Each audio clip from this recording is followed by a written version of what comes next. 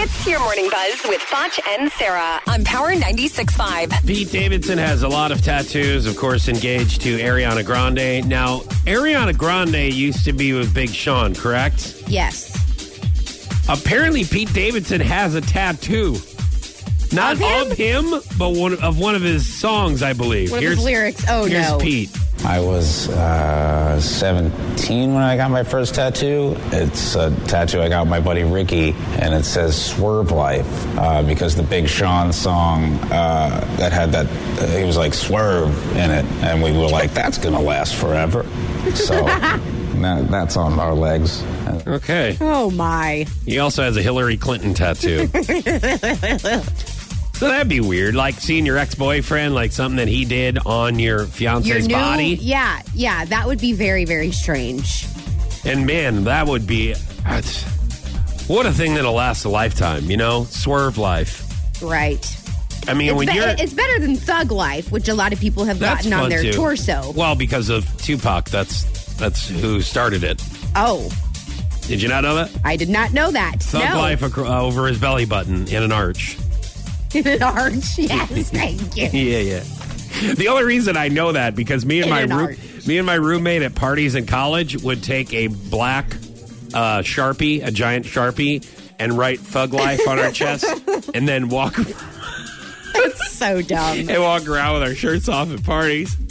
And go, hey, what's up, guys? No wonder you never got any girls. How are you? How are you? Well, there was many reasons why we didn't. No, but I know. That was one of the many. You're right.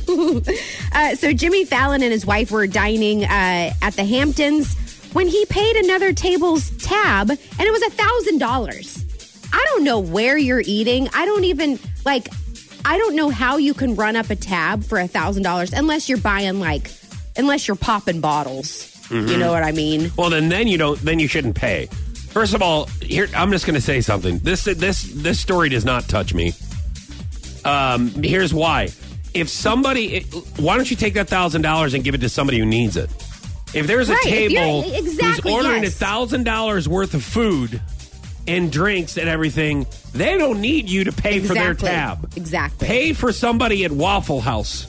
Yes. Who's trying to get a stack of pancakes. Give it to the first person you see on the street. Or go in a different neighborhood. How about that? Let's start there. Yeah. Because the neighborhood and the restaurant, there's not a lot of people just hanging outside. That's true. Yeah, all right, go a couple streets over. I mean, to where you're not supposed to walk around at night when it's dark out. If I needed money and if I was homeless and I didn't have a place to live, I'd be hanging out in the fancy neighborhoods and outside the fancy restaurants. Security wouldn't allow you, though. You wouldn't. You know what I mean? They're like, Sarah, go two blocks down.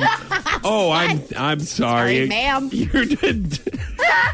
Sorry, you were laying on your stomach. I didn't really know what you had going on there. Ma'am, I'm sorry. Hello. That was your Morning Buzz with Foch and Sarah on Power 96.5.